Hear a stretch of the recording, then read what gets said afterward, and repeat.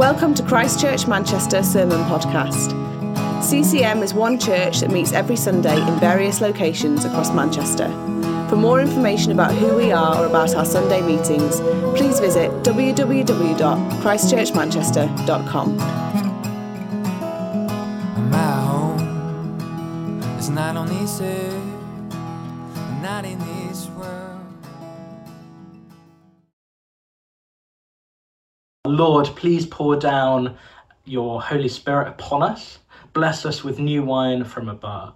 Let us know your presence within us as we hear your word today. Would you be moving within us and transforming us and bringing us new life? Amen.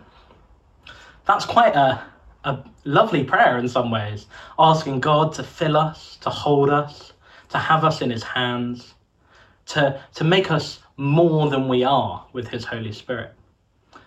But as I was writing it and as I was thinking about it, I realised that's a really difficult prayer, because in practice, that means we're going to go through some rough changes. And we're asking God to do a work in every part of our lives. And maybe there's a part of our life that actually we don't want that work to happen in, something we're proud of, something that we've worked towards. It could be your relationships, your hobbies, your finances even. Lord, I've worked hard, I've achieved this. You can have everything, but if you don't touch this, it would be great. Maybe you're not that blunt. I mean, I don't say those exact words to God, but actually there are parts of my life that I'm very quick to say, God, here, have this. And other parts that maybe I've become a little proud of, and I'm sure that many of us can identify with that. Almost all of us that are listening to this today will have at some point lived with somebody else. Maybe that's in student halls, maybe you're a young professional living with a group of people, maybe it's a spouse, or maybe you even live at home with your parents or just someone else. I can't even think of a different type of relationship. But at some point, you would have lived with other people. And when you live with other people, most of the spaces that you have are shared. Those are things like the kitchen or the living space, the bathrooms potentially. If you're married, it would be the bedrooms as well. And normally there'll be a person within that kind of community that takes the lead in decorating that space, in kind of making it what it is. And the other person maybe gets less of a say or maybe doesn't care as much. But often they'll try and certainly I have, try and make their own little personal space somewhere that's just theirs. If you're a student, the real obvious example of this is your bedroom. You know, you share all these other spaces, but you can do whatever you want with your bedroom because it's yours.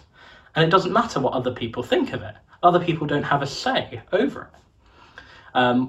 Some people might have a study to work in that they've kind of decorated in their own way.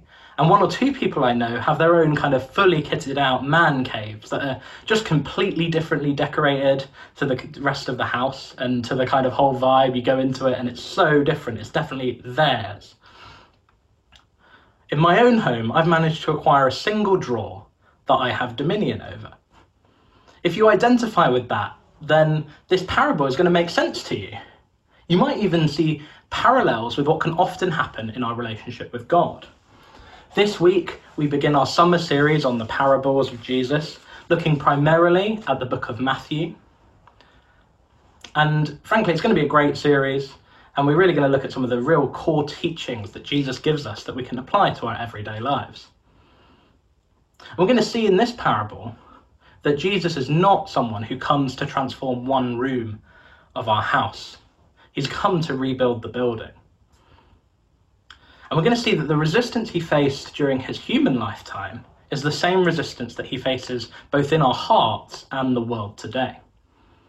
The Pharisees of the time knew that Jesus was different. He challenged them and everything that they believed. The religion that they had developed on top of what God had given them was completely different to what Jesus had preached.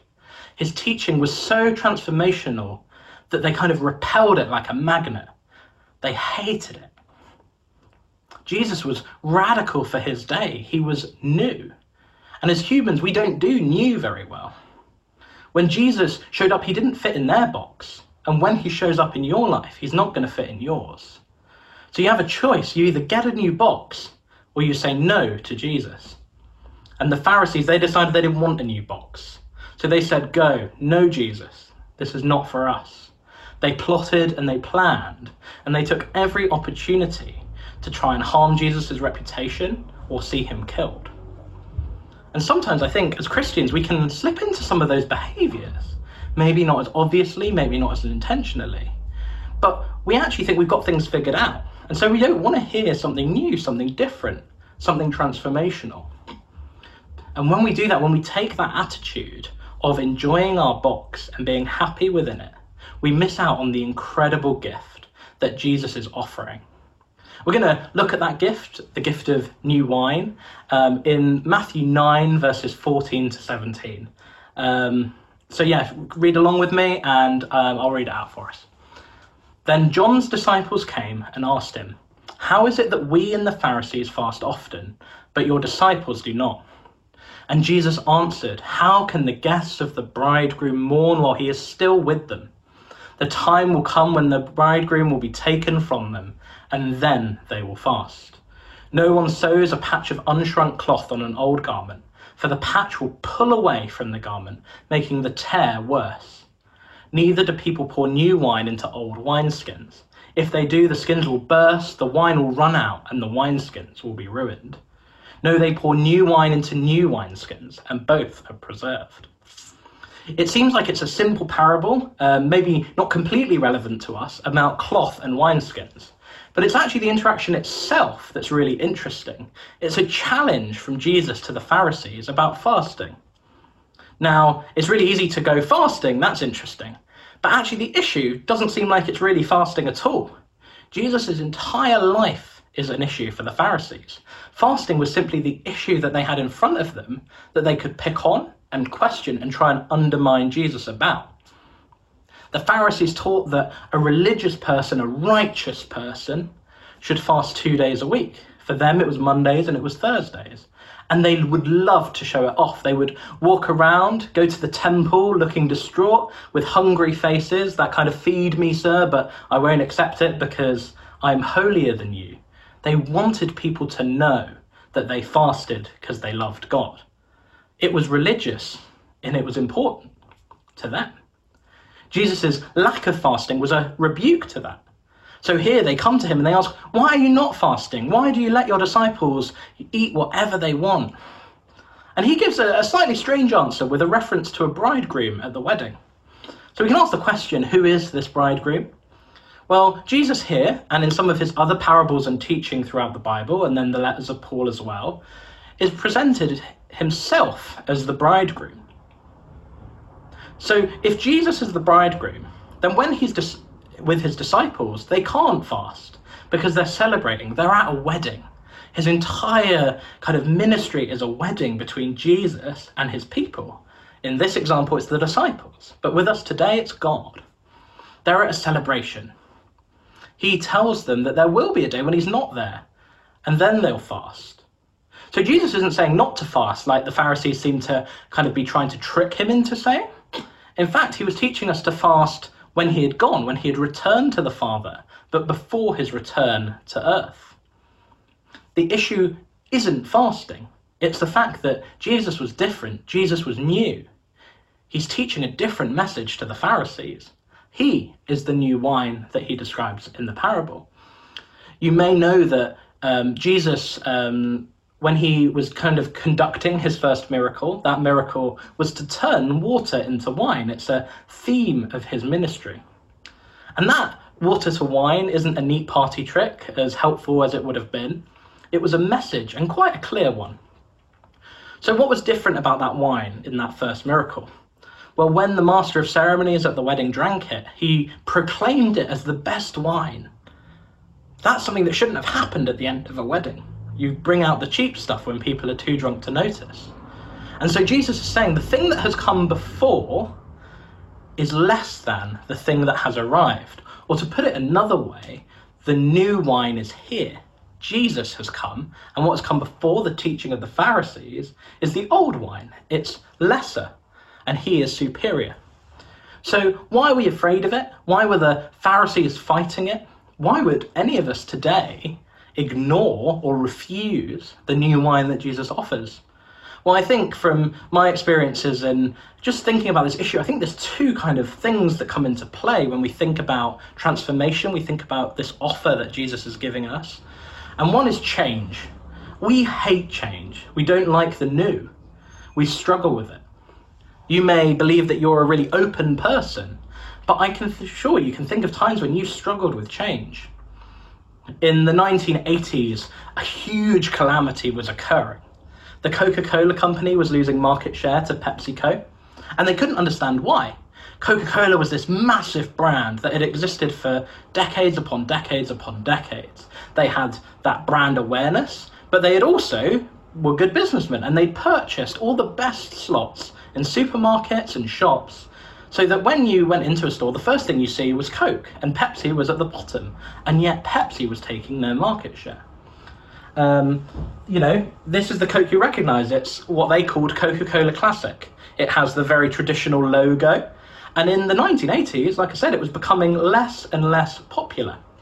So they spent an absolute fortune and came up with a new formula. They did blind taste tests with over 250,000 people across Europe and the US. And in every taste test, new Coke, which they had created, was preferred over both Pepsi, which had been beating the original Coke, and the original Coke. People loved the taste of new Coke. So they decided, let's go for it. This is really successful. Everyone loves new Coke. So on the 23rd of April in 1985, they introduced new Coke with this snazzy design. They got rid of the cola and just wrote Coke on it. Says the word new. It's easy. New Coke. Better Coke. That's the vision that they had kind of tried to portray to everyone. Step into the future with new Coke. It lasted just 3 months. It was one of the biggest business failures in history. In fact, it's considered so bad within the Coca-Cola company that in the years after they launched New Coke, they tried to retrieve all the bottles and cans and merchandise with it in, and they buried thousands of tons of this merchandise and these bottles. Somewhere out there are millions of items with New Coke on them. It's actually exceedingly expensive to try and find some of this stuff that kind of people had bought at the time. And people really responded very badly to New Coke. And I thought I'd read some of the things that people wrote to the Coca-Cola company about New Coke at the time. One woman wrote, "At first I was shocked, then I turned numb, and then I began to scream." Another person said, "Changing Coke is like God making the grass purple." One man complained, "When they took Coke off the market," that's old Coke, "they violated my freedom of choice." And my favourite one, from someone who I just can't imagine how they wrote these words, they said this: "There's only 2 things in my life that really matter, God and Coca-Cola, and you have taken away one of those things." This response was overwhelming, and it was overwhelmingly negative. And do you know why it failed? Well, Coca-Cola, after spending a fortune to launch something that they believed was better, that they had researched and found was better, well, they did all the research to find out why people didn't like it. And it was very simple. It wasn't the taste. They kept doing blind taste tests for years afterwards, and people always preferred New Coke. But the reason they hated it is because it was new. People had become attached to that idea of Coca-Cola, the red can, the brand, that experience. People don't do well with new. We like old. We like what we like. Church people are often the worst. I heard a story recently about a church, First Baptist in Houston, that introduced a new instrument into worship, and this was many years ago. It lasted 1 week. When the church leaders went to use it the next week, it was gone. A little later, they found it in a river nearby. So you're imagining right now drums. I think that's the first thing that I would throw out, even though I love them most of the time. Or maybe it's a guitar. You don't like the guitar, you'd throw that out. Or maybe someone had slipped in a tambourine and it was just outrageous. No, you're not even close. I wasn't even close when I heard this story. What this person had found so radical and been so disgusted by was an organ, an old-fashioned traditional organ.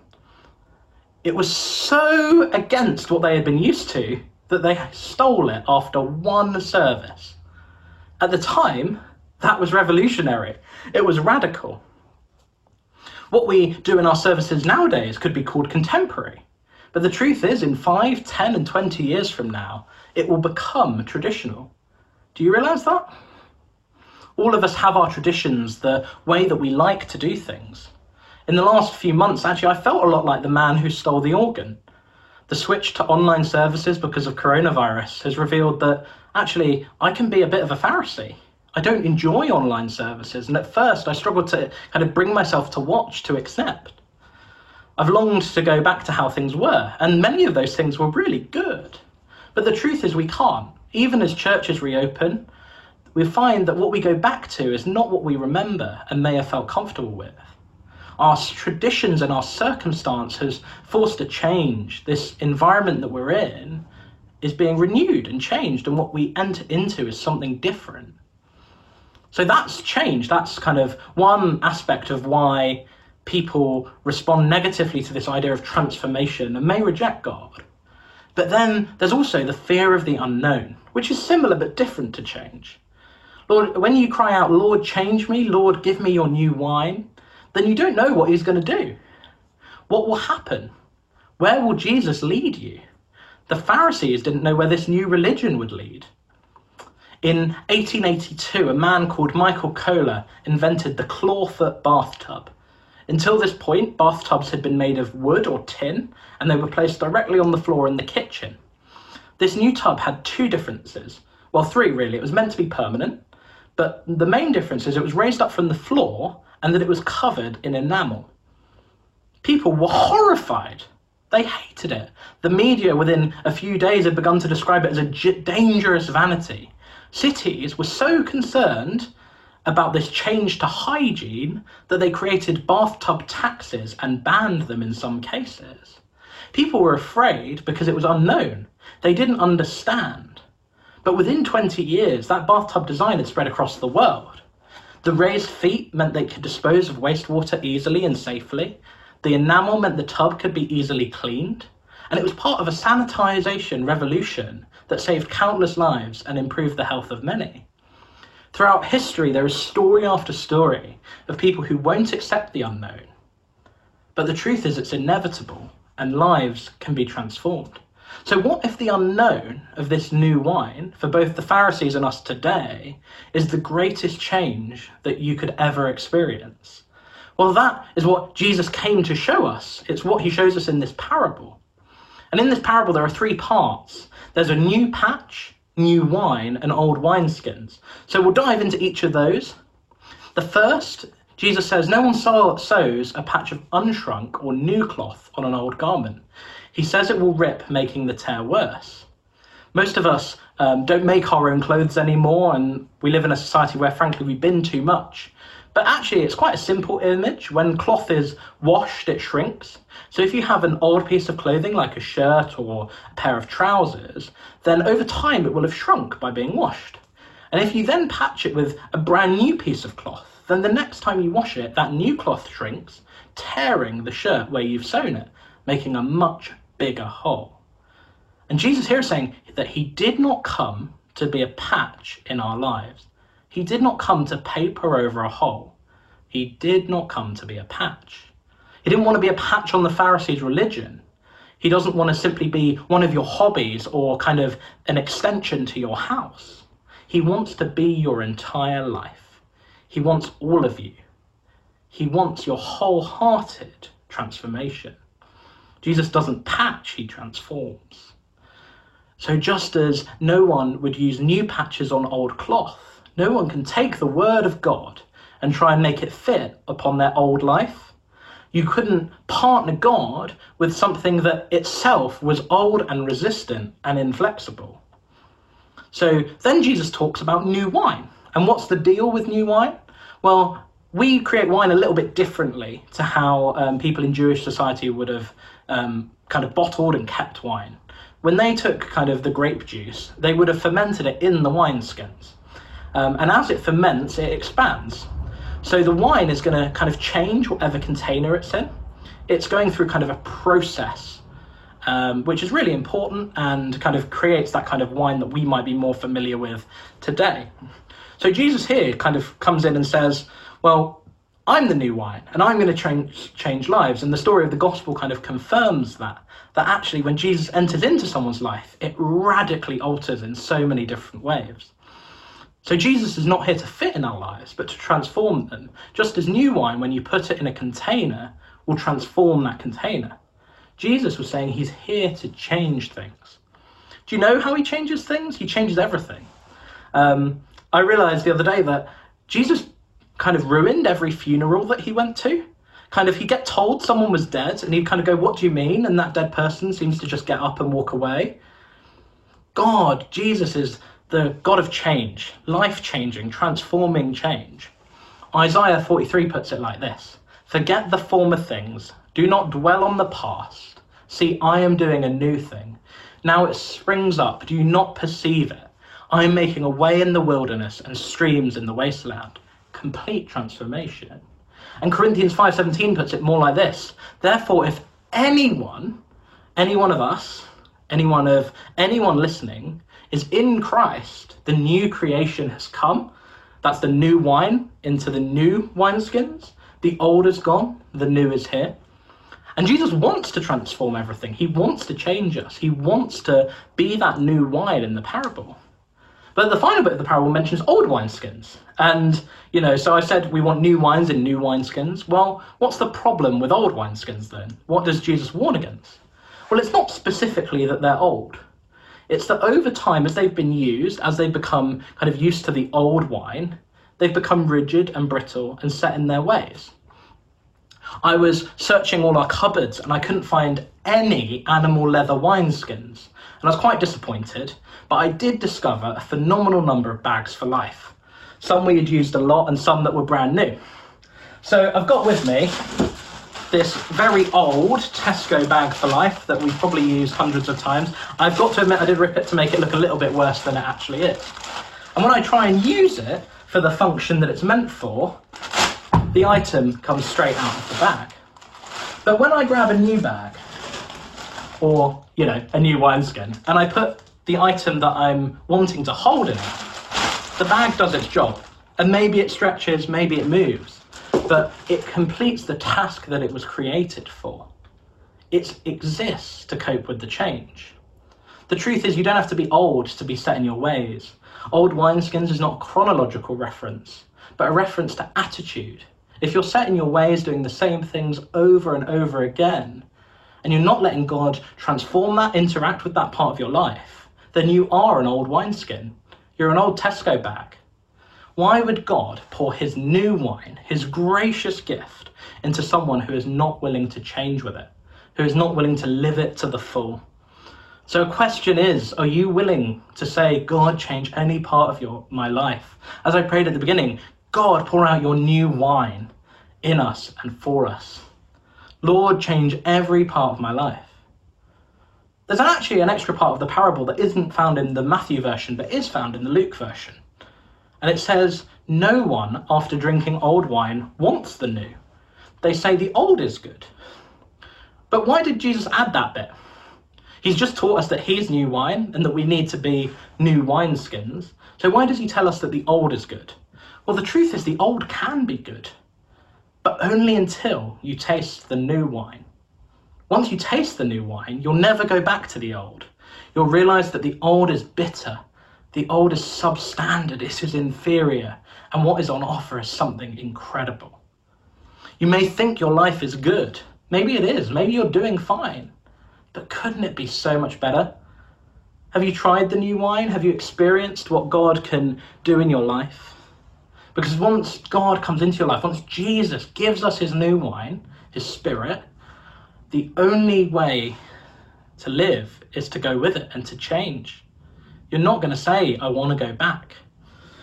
The final kind of image is this orange. How do I know that it's good, that it's sweet? Well, I was taught that oranges should be smooth, they should be a bit firm, and they should get heavier as they ripen. And so whenever I buy oranges, I kind of have a couple all the time, and I try and follow that rule, waiting until the orange gets a little bit heavier and feels ready. But I've eaten some terrible oranges. They feel smooth and heavy, but turn out to be underripe and bitter. Or I've waited so long for the perfect orange that it ends up past its best. It's sad. There's only one way to tell if this orange is sweet. It's to taste it. The Psalms say, "Oh, taste and see that the Lord is good. What I'm saying to you this morning is that if you haven't tasted the new wine, how can you know it's good? You will think your current life, your old wine, your old experiences is good until you taste the new life on offer. I promise you that if you say, Lord, I want the new wine, that Jesus will fill you. He taught in the kind of Beatitudes, blessed are the hungry and the thirsty for righteousness, for they shall be filled. It is a promise from God that if we reach out to him, he will fill us and be with us. He will give us that new wine. And today that can be you. You need to be ready. You need to take that step. You need to kind of pray it with confidence, because the prayer and the response that will come will change everything. And that is a great thing. So why don't we pray to finish? Jesus, I'm ready to receive your reign. I'm ready for the new wine that you are offering. Would you fill me to overflowing? Would you transform who I am? Would you be with us? We pray in your holy name. Amen.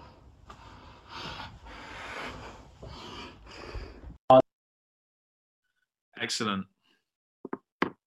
Thank you, Stephen, for that fantastic word. I don't know about you guys, but I found that really helpful, really encouraging, and I feel like God was really speaking to me through that. So I hope you guys really engage with that. What we're going to do now is we're going to spend a few minutes reflecting on the gospel and who Jesus is, and I want to ask you a question as we do that. I wonder if you feel like God is close to you. Do you feel like God is close to you? When we look at the Bible, we see that God is a God who created everything, the whole universe, that everything that is not God was created by God. And maybe to you that sounds like a God who's hard to relate to, a God who is maybe distant. It's God who created everything. Who am I next to this God who created the universe? Well, do you know what? The Bible also says that God is a God of relationship, because it describes how God is three: Father, Son, and Spirit. God is in this perfect relationship, this community of three persons and yet one God.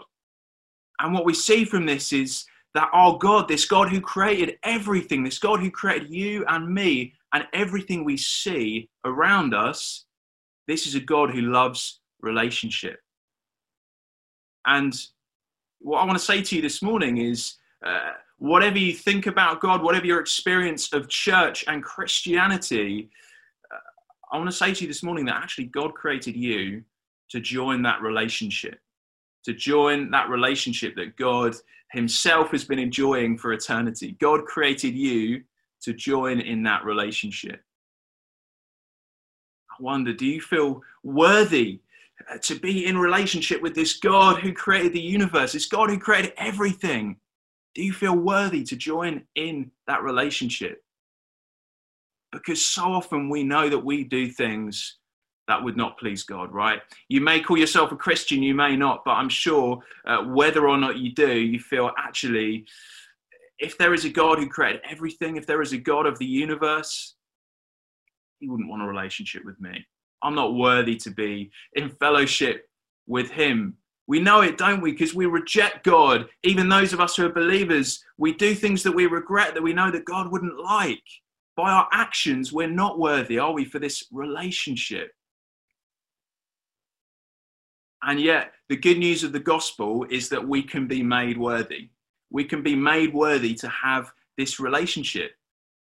And this is really one of the things that Jesus came to accomplish. Jesus Christ, when he came to earth, when he told us who he was, and he taught and he did all those good things, what Jesus did, which was much more important than his teaching, was he died on a cross. He was killed on a cross. And this wasn't just kind of a terrible mistake. This was actually God's plan, because by Jesus' death on the cross, by God himself dying, living a perfect life as a human person, but also as God, dying on a cross, what he accomplished was that he paid the price for yours and my sins. All those times that we rejected God, that we didn't follow God, all those things that we've done that make us feel unworthy, Jesus Christ has paid the price for those things.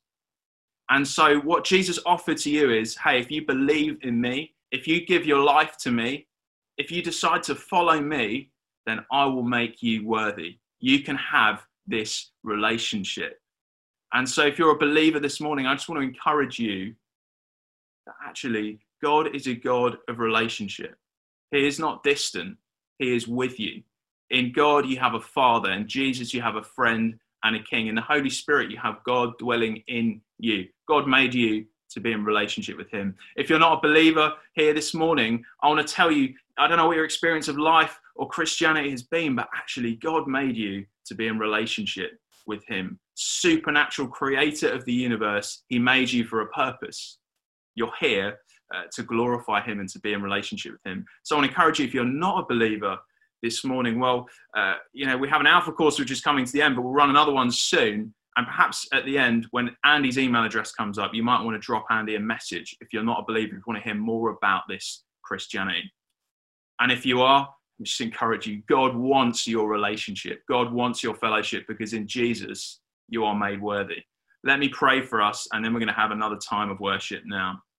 Lord Jesus, we thank you that you have done what we could never do. By our actions, Jesus, we could never be made worthy for a relationship with God, creator of the universe. And we all know that in our hearts. We know that we can never make ourselves worthy by what we do. It just doesn't make sense, God.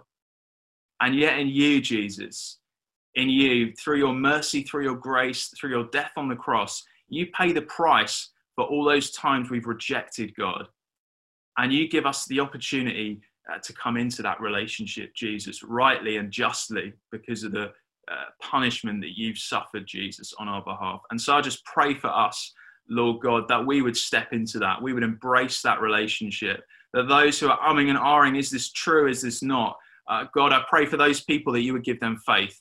And I pray for us who have already chosen that we want to give our lives to you, Jesus. I pray that you would increase our faith further and we would step into that relationship more fully, Lord Jesus. Be with us as we worship now. We love you, Lord. Amen.